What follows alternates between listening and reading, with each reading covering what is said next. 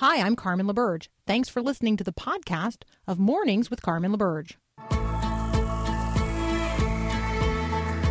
Getting ready to represent Christ to your world today. This is Mornings with Carmen LaBerge on Faith Radio. If we're gonna fly, we fly like eagles. Arms out wide. If we're gonna fear, we fear no evil. We will rise. By your power, we will go. By your spirit, we are born. If we're gonna stand, we stand as giants. If we're gonna walk, we walk as lions. Good morning. It's Tuesday, the 17th of August. Let us taste and see that the Lord is good, and let us seek out opportunities today to make the goodness of God known to others. So again, thank you for your ongoing prayers for our family, the services for my brother-in-law, Joe, the visitation on Sunday, and then the celebration of life yesterday, and then ultimately the burial. All of it was a testimony to the reality of who God is and his all-sufficient grace. And to the depth of grief and to the joy of knowing that someone is in the presence of the Lord and that one day we will see one another, because that's how resurrection glory works. I don't know a lot of details about resurrection glory, but I do know that, like, at some point, somewhere along the way, we're going to get to see each other again. Two takeaways from my brother-in-law's service yesterday. Death is hard, and Jesus makes all the difference. I learned a lot about Joe yesterday. I learned that there were an extraordinary number of people in the world who called him Papa.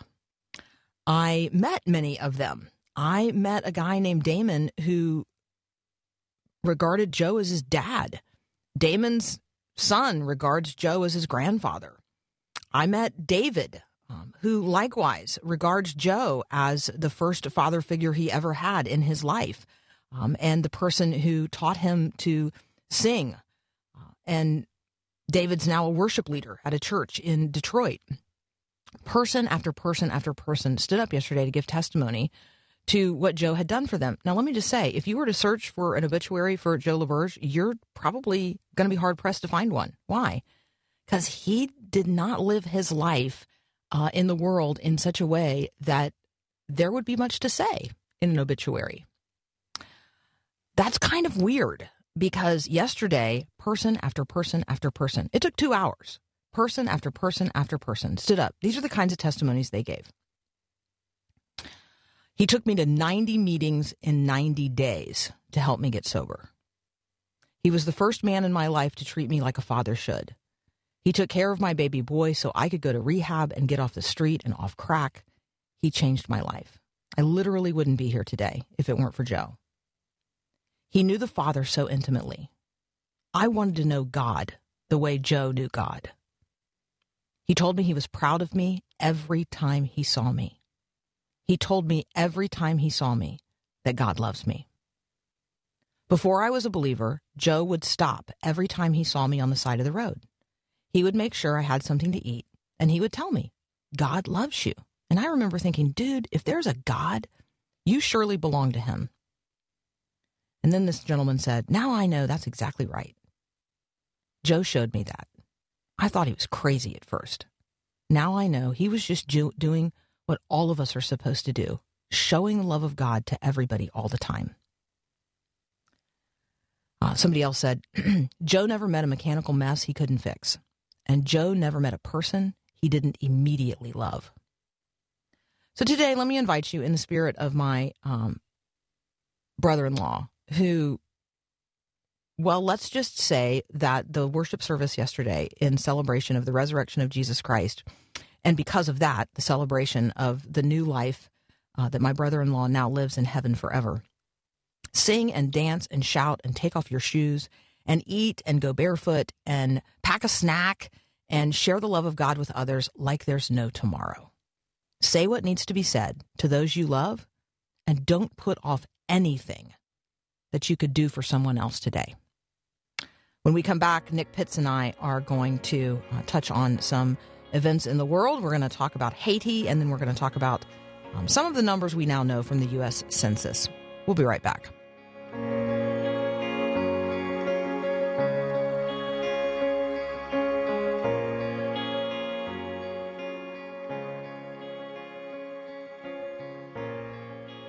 And it's a great day to be alive. I know the sun's still shining when I close my eyes. There's some hard times in the neighborhood, but why can't every day be just this good?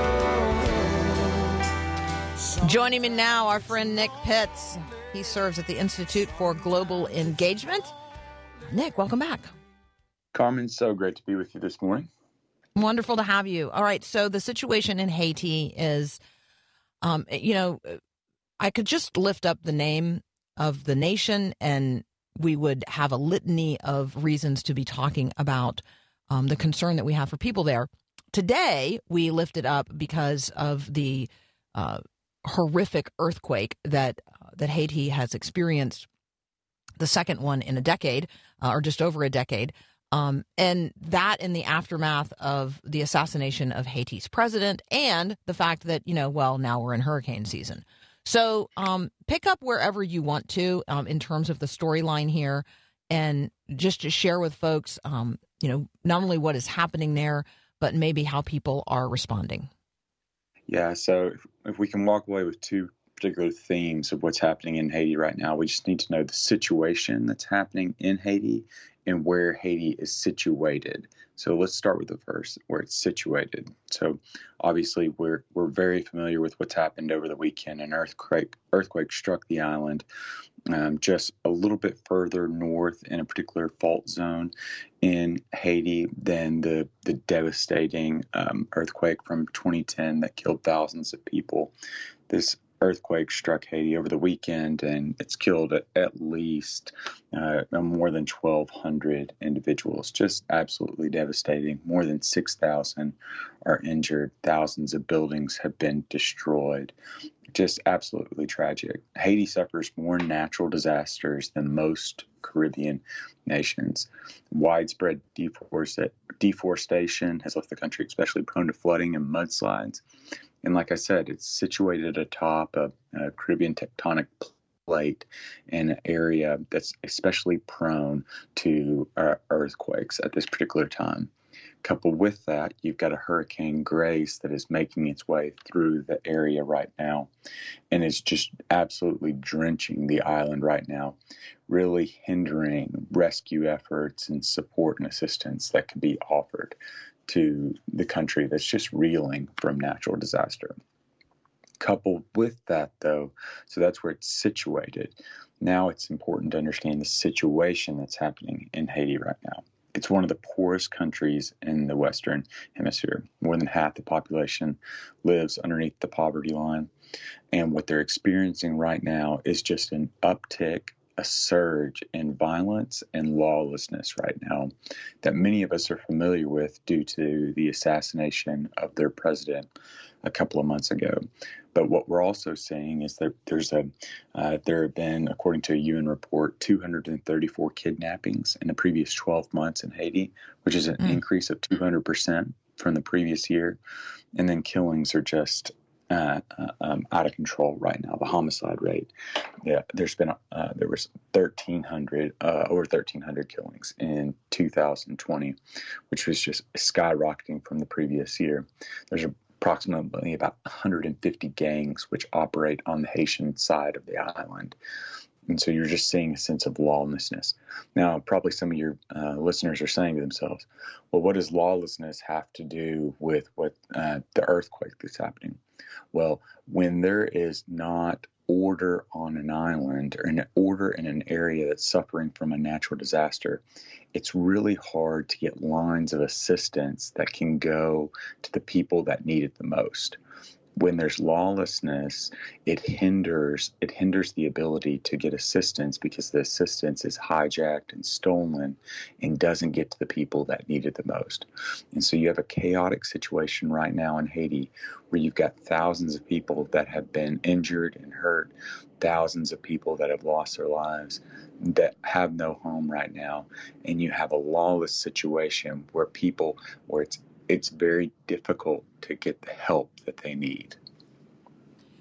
So as we're praying for the situation in Haiti today and for the people there, let me also, share with you that churches across the Southern Peninsula have been largely destroyed. The New York Times is reporting, this is a lot for the New York Times to say, quote, the destruction of churches across the Southern Peninsula may be the biggest blow to longer-term support for Haitians in the affected area. For many Haitians, their only source of aid throughout their entire life, in the absence of strong government institutions, has been the church. Many now lie in ruins across the region, leaving entire towns and at least one city without one church standing. So I think that as we recognize the desperate situation that doctors and hospitals in Haiti are facing, and as we recognize that there are tens of thousands of non-governmental organizations on the ground in Haiti, we also recognize that the church is the institution, the local institution through which, God not only intends to deliver the good news, the saving grace of the gospel, but real substantial hope and help to people.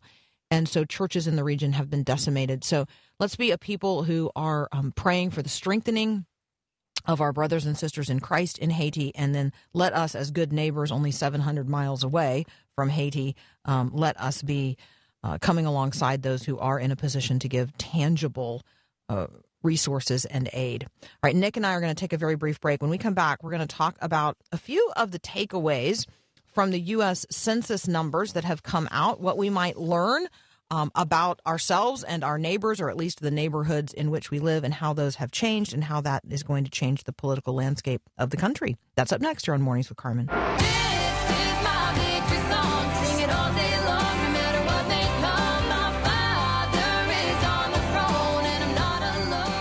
We're talking to Nick Pitts. You can follow him on Twitter at @JNickPitts. You can also find him at the Institute for Global Engagement. Nick, let's talk about the U.S. Census. We just have some. We don't really have a lot, but we have some census numbers. I'm wondering what you're seeing in the numbers that you have read and what it means for me and my neighbors. Oh, get ready, Carmen. It is getting diverse in here, and so this is the geekiness of numbers just makes me come alive. And so since this last week started reporting more of just their particular findings when it comes to ethnicity, how individuals are self-identifying themselves relative to ethnicity, and it is just so increasingly becoming apparent that we are becoming more diverse as a nation. Non-Hispanic white population declined by 2.6%. Since 2010. This is the first time there's been a decline in the white population for the first time in the nation's history. African American population grew by 5.6%. Asian population grew by 35%. But what was most interesting to me is people who reported being more than one race just absolutely spiked. We just saw like an unexpected surge of individuals that were beginning to be very clear of their multi-ethnic identity, of reporting it on the census. So when you say, like you and I might be giddy that, it's getting more diverse in here, but there's definitely people who don't respond to that with that kind of positivity. I think that it would be helpful for us to talk about the numbers maybe down two conversational pathways. One would be what might we expect from congressional redistricting? Because when we talk about census numbers, there's kind of two things in mind. One is, hey, that means that some people are going to get more members of Congress and other people are going to lose members of Congress. And that's going to, that has the potential to really shift things. So that's one conversation I'd like to have on the political front. The other is sort of on the church front, because as churches recognize, not only in urban centers, that those urban centers are becoming more densely populated and more diverse. That's not a surprise maybe to urban people. But I think there's a lot of people in rural communities that have likely not taken into account just how diverse their rural communities now are and how the church needs to respond to that. Yeah, so first, from a political standpoint, as to be expected, every 10 years, there will be a redistricting that occurs to make sure that each congressional district has approximately 760,000 citizens in each congressional district. And so what you'll begin to see over the coming days and weeks and months is the announcement of particular maps to match those numbers, and what's called gerrymandering, where congressional leaders or elected officials will begin to kind of form maps that would be advantageous to either make it a stronghold one way or the other for a particular party. And then also, too, we'll start to see how some maps begin to just realize that once one party's strongholds are now going to become weaker. And gerrymandering is not, let's say, to put it lightly, it's not limited to one particular party. Just over the past 10 years, we can point to both parties that have done it and gotten a slap on the wrist by elected officials.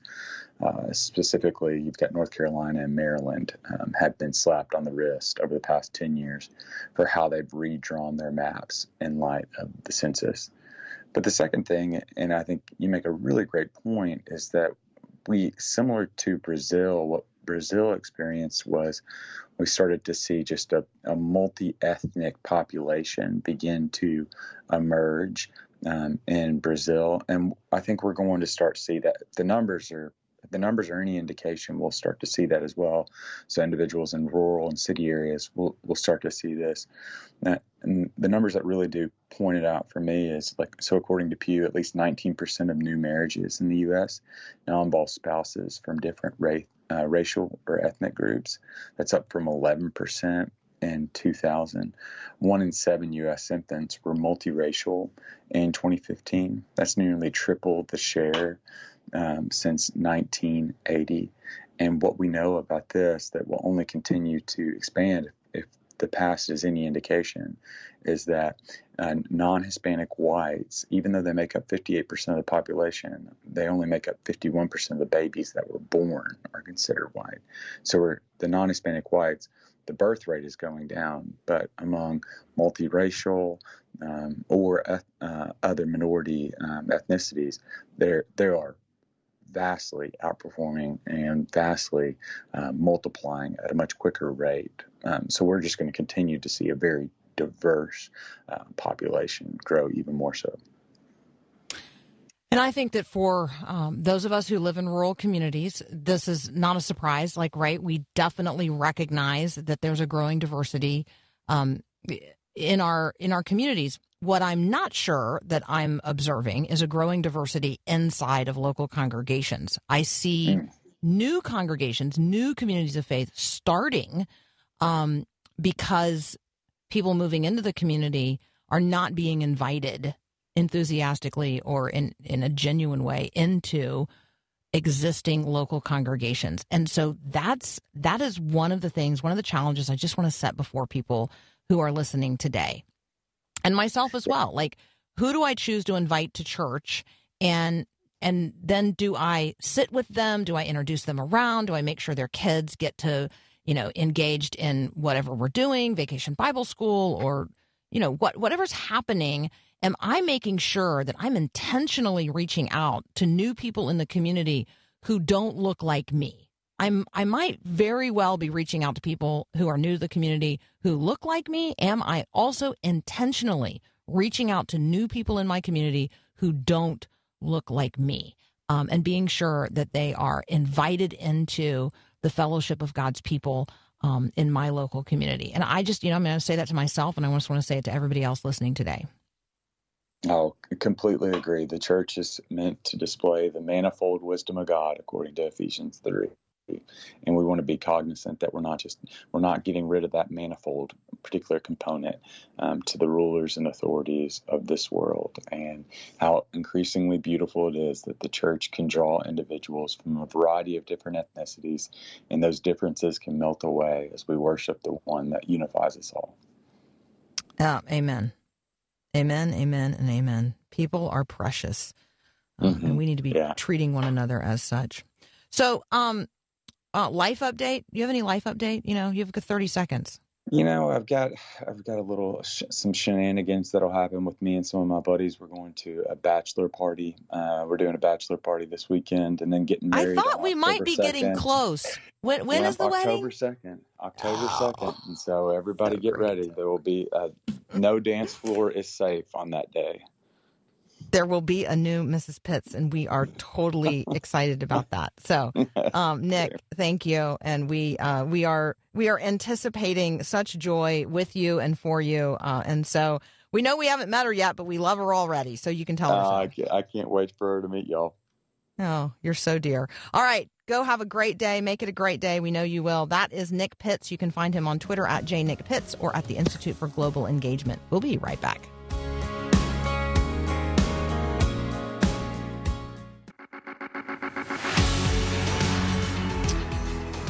My inbox is awash in people asking for help to get the help that they need for their friends in Afghanistan. American servicemen members, Western diplomats, representatives of international aid organizations, pastors, members of the news media, regular people who have friends and colleagues in Afghanistan are desperately trying to arrange for now evacuations for tens of thousands of Afghans who assisted their work inside the country and who are now in the crosshairs of the Taliban. So you're going to hear about nations, including the United States, sending cargo planes in to evacuate people.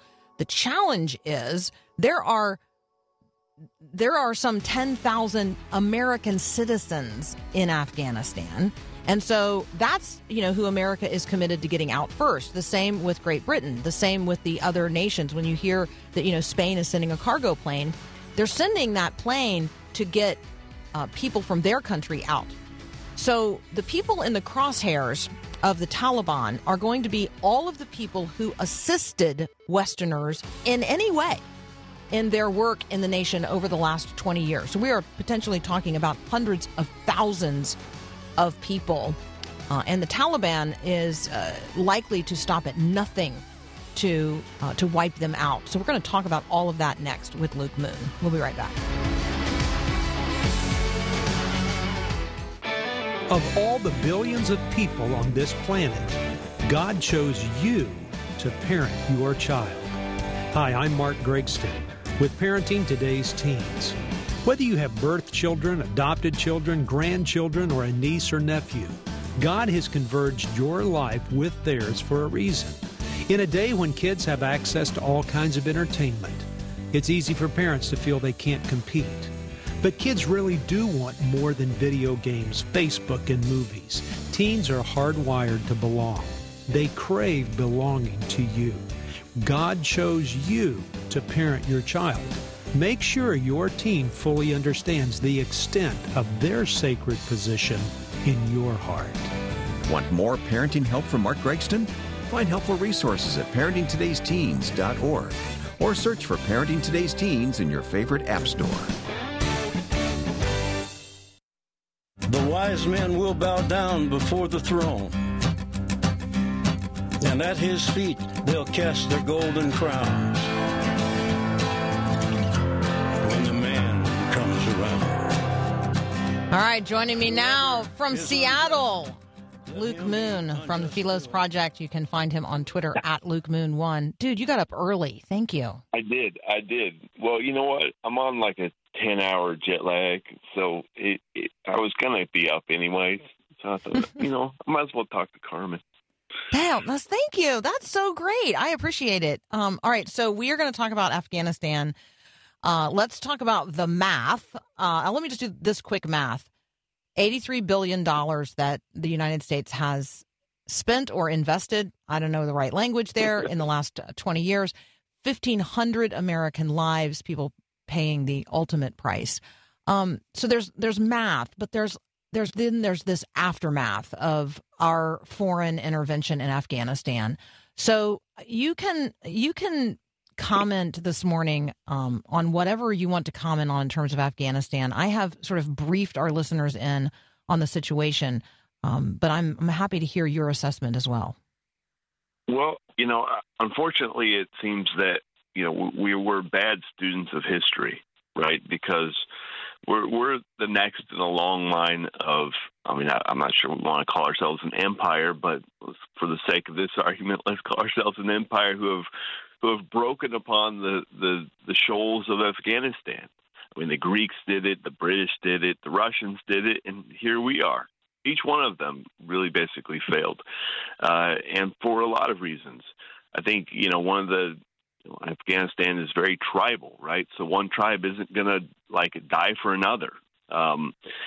It's also what we've learned is that you can't change culture at the end of a gun, right? There's only so if people don't want to change, and the kind of stuff that we're offering isn't particularly glorious, then they're not going to change, and that's a reality that we have to deal with. It's my initial thoughts right now. Yeah, no, and I think that's really helpful. I read a couple of things just in terms of reactions to the Taliban, complete takeover, the pace at which it happened, the way in which it has happened, which, in some places with no conflict at all, simply, the laying down of weapons and the total surrender of entire cities. And I have heard one U.S. service member who was working very diligently to get his interpreter's family out of the country and has not been able to do so. He described this as like mass murder by incompetence, like what we are about to see. And then I have heard also this language used that we have, and actually other Western nations as well, have a moral obligation to the Afghan people. The language there, I think, in both cases, murder by incompetence and moral obligation. I think I'm wondering, in the part of the world where Afghanistan is there a sense that anybody has a moral obligation to the Afghan people? And is there any sense that what is happening due to the incompetence of others? Well, I do think that what is happening is actually happening as a result of it, in part of the incompetence of others. I think it was, it's poor timing on the delay, poor planning in the withdrawal. We could have withdrawn at another time. We could have, we left Bagram Air Base without even letting anybody know. We just kind of walked away from it's like walking away from a party and not saying goodbye, right? Like we just kind of just left, except we left massive amounts of military equipment behind, and we're like, well, see you guys next week or not. We just kind of walked away. One of the other important things to consider is the fact that the kind of things that the U.S.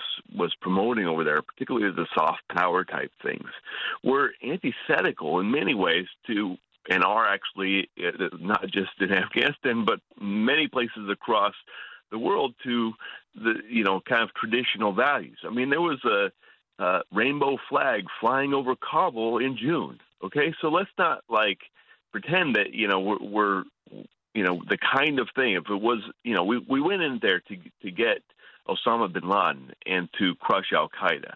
And we did that 10 years ago. And here we are 10 years later, and we've gone from trying to get bin Laden to, trying to change a culture. Change the culture and making sure that Afghan girls are free to wear miniskirts and, drink alcohol and watch pornography. So, right? Okay, can you pause? But you have to pause there, though, and explain to people why that is so offensive to the Muslim mind. Well, Carmen, it's not offensive just to the Muslim mind. It's offensive to my mind, right? Right, you see what I'm saying, right? I'm a thoroughgoing Christian, right? I'm committed. I know, but the overwhelming. Would it be fair to say that the overwhelming percentage of people in Afghanistan are Muslim? Absolutely, probably pushing 98%, right? Yeah, and so the rainbow flag flying over the U.S. Embassy in June is a particular offense because it really does say to people, those Americans are seeking to export things we don't want. Exactly. Exactly. Yeah. And it's not just there. I mean, like it's this has been a normal practice of the Democratic administration. I mean, I remember back in when Hillary Clinton was Secretary of State under Obama, and they had a gay pride festival in the embassy in Pakistan. And I was like, are you guys like completely blind to how that is perceived by traditional societies? Right? Like, I'm not of the mind that like just because it's traditional in one sense doesn't mean that it is not perverse in others. I mean, one of the things we got to be very clear here is there was a U.S. I was told recently that one of the ways that the U.S. identified places to bomb was because they could get the commander they were trying to get was talking was looking at porn or something like that, right? And it was there's actually a very strong practice even right now of sex slaves and both boys and girls. That kind of thing is a very common practice, right? But the optics, the use of that kind of see those Americans, they really just want your daughters to be like their daughters kind of thing, and wearing miniskirts and watching pornography, right? Like that's a good marketing strategy if you're a traditional society looking at America as a place of decadence. I want to talk with you about what, if anything, you know about China's secret jail in Dubai, but we have to take a very brief break. I'm talking with Luke Moon from the Philos Project, and we'll be right back.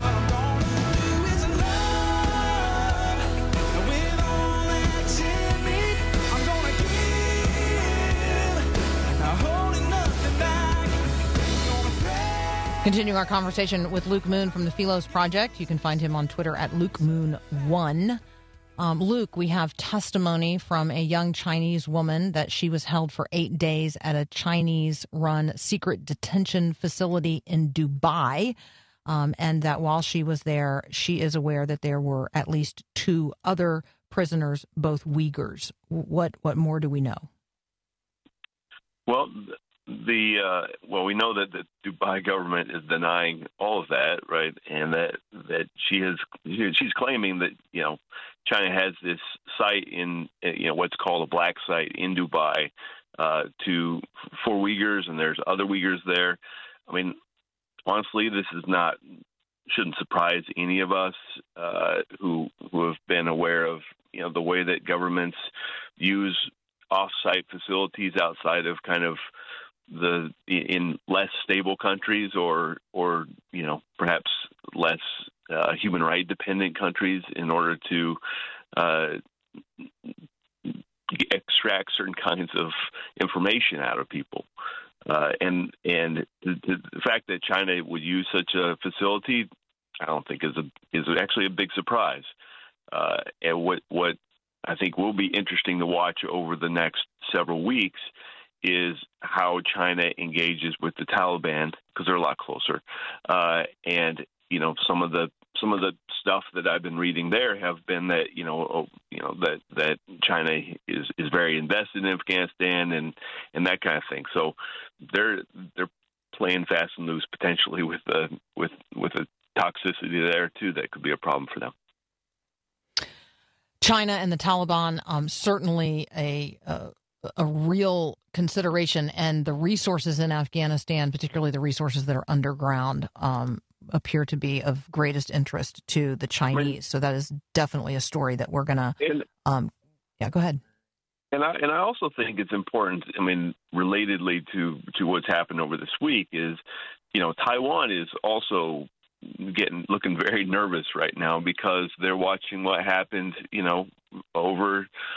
over in Afghanistan and our response to that as well. And, China has its eye on Taiwan and has even, in the last several days increased its rhetoric about, engaging in a hot conflict with Taiwan. And, the U.S. has a commitment to defend Taiwan, but, one could say that we had a commitment to defend the people of Afghanistan that we committed to defending.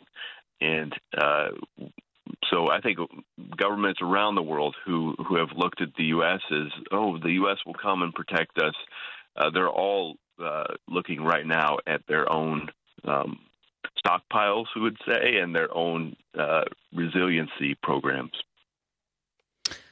I bet you're also interested in the war games that Russia and China are currently engaged in with one another to test one another's readiness and weapons, and that seems like that doesn't seem like something that portends good for the future for anyone. Right. Yeah, we're basically, the world's right now is like one of those cities across the U.S. that decided to get rid of all the police, and we're like, weird, man. There's like more conflict in those places now, and nobody wants to be a police officer. Exactly.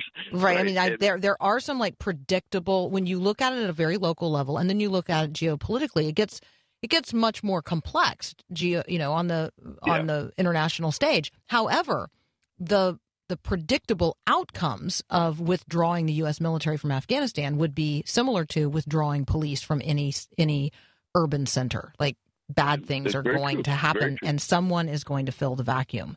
All right, let's talk about Israel and Hamas, because I know that this is a particular expertise for you. So what do we need to know about the developing story there? Well, I mean, Israel and Hamas are, over the last several weeks have been, there's been some tests again on this new government, the Bennett government, which is replaced the Bibi Netanyahu government, keeps getting tested by Hamas and to see what he will do with the kind of with his new government, right? Because it includes a lot of people who are they're more in the kind of land for peace kind of mood. When I was there, a few weeks ago, or actually last week, a few days ago even, and Hezbollah was testing the Bennett administration on their resolve as well. And I think we're in this season right now with Hamas, with Israel, with Hezbollah, where there's a lot of kind of back channel conversations, but also upfront confrontations. Just to it's a new day, and people are trying to figure out where everybody stands. I think that as we think about what's happening around the world, and as we consider the plight of the people of Afghanistan, my mind keeps returning, Luke, to just the reality that they're around the globe now 1% of the world's population, a full 1% of the world's population. They're not just homeless; they're without a homeland. They cannot go back to the places from which they are now displaced. So we have tens of millions of internally displaced people, but we now have 82.4 million refugees, like people who can't go back to wherever it is that they're from. And they also, because of our current system, can't really go forward. So, I mean, do you see a coming reimagining of refugee resettlement globally? Because obviously the way we have been doing it or are doing it is not working. Right. I mean, it's a part of this bigger issue of the world is changing. The policeman of the world, if you will, is stepping back from his duties.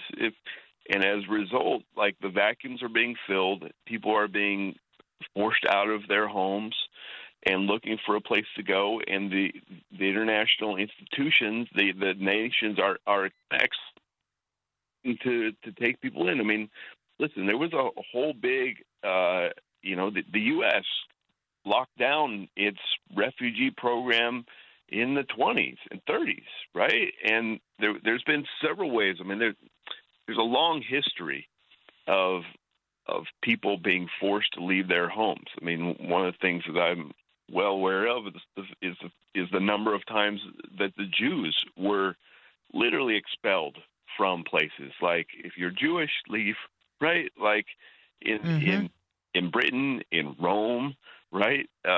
In Spain, 1492. Same with the Moors were kicked out as well. But it wouldn't surprise me, Carmen, if we actually go back in that direction, because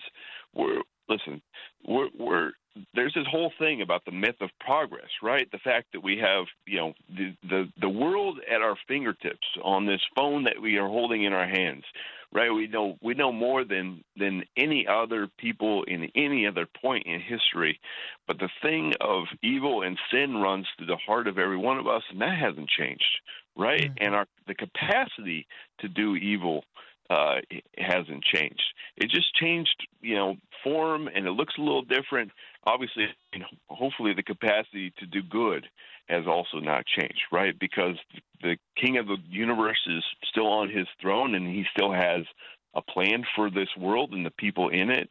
And when we read about, the pastors, the new churches in Afghanistan that have come up in the last 20 years, the rise of, the church in Iran, the church in China, like we're in a state of flux, but we got to make sure that we ground things in both the reality of the human condition as being fallen and separated from God, but also in the reality that one day God will renew all things. And, we're told that the lion will lay down with the lamb, and the kid will put his hand in the den of a viper and not be bit.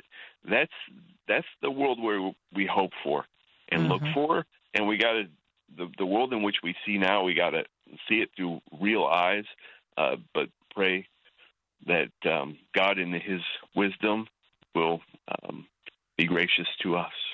Right? Amen. Amen. Yeah, there's a reality of evil and sin, and there is a river that runs through it, and that is redemption, and it does lead to a different reality. Hey, thank you for reminding us of that substantial hope today. That is Luke Moon. You can find him at the Philos Project. We have another hour of Mornings with Carmen up next, so stay with us. Hey, just a reminder, you can always grab the podcast of this and every other program at myfaithradio.com. Thanks for listening to this podcast of Mornings with Carmen LaBerge from Faith Radio. If you haven't, you can subscribe to automatically receive the podcast through iTunes or the Google Play Music app. That way, you never miss an episode. It's also available anytime at myfaithradio.com.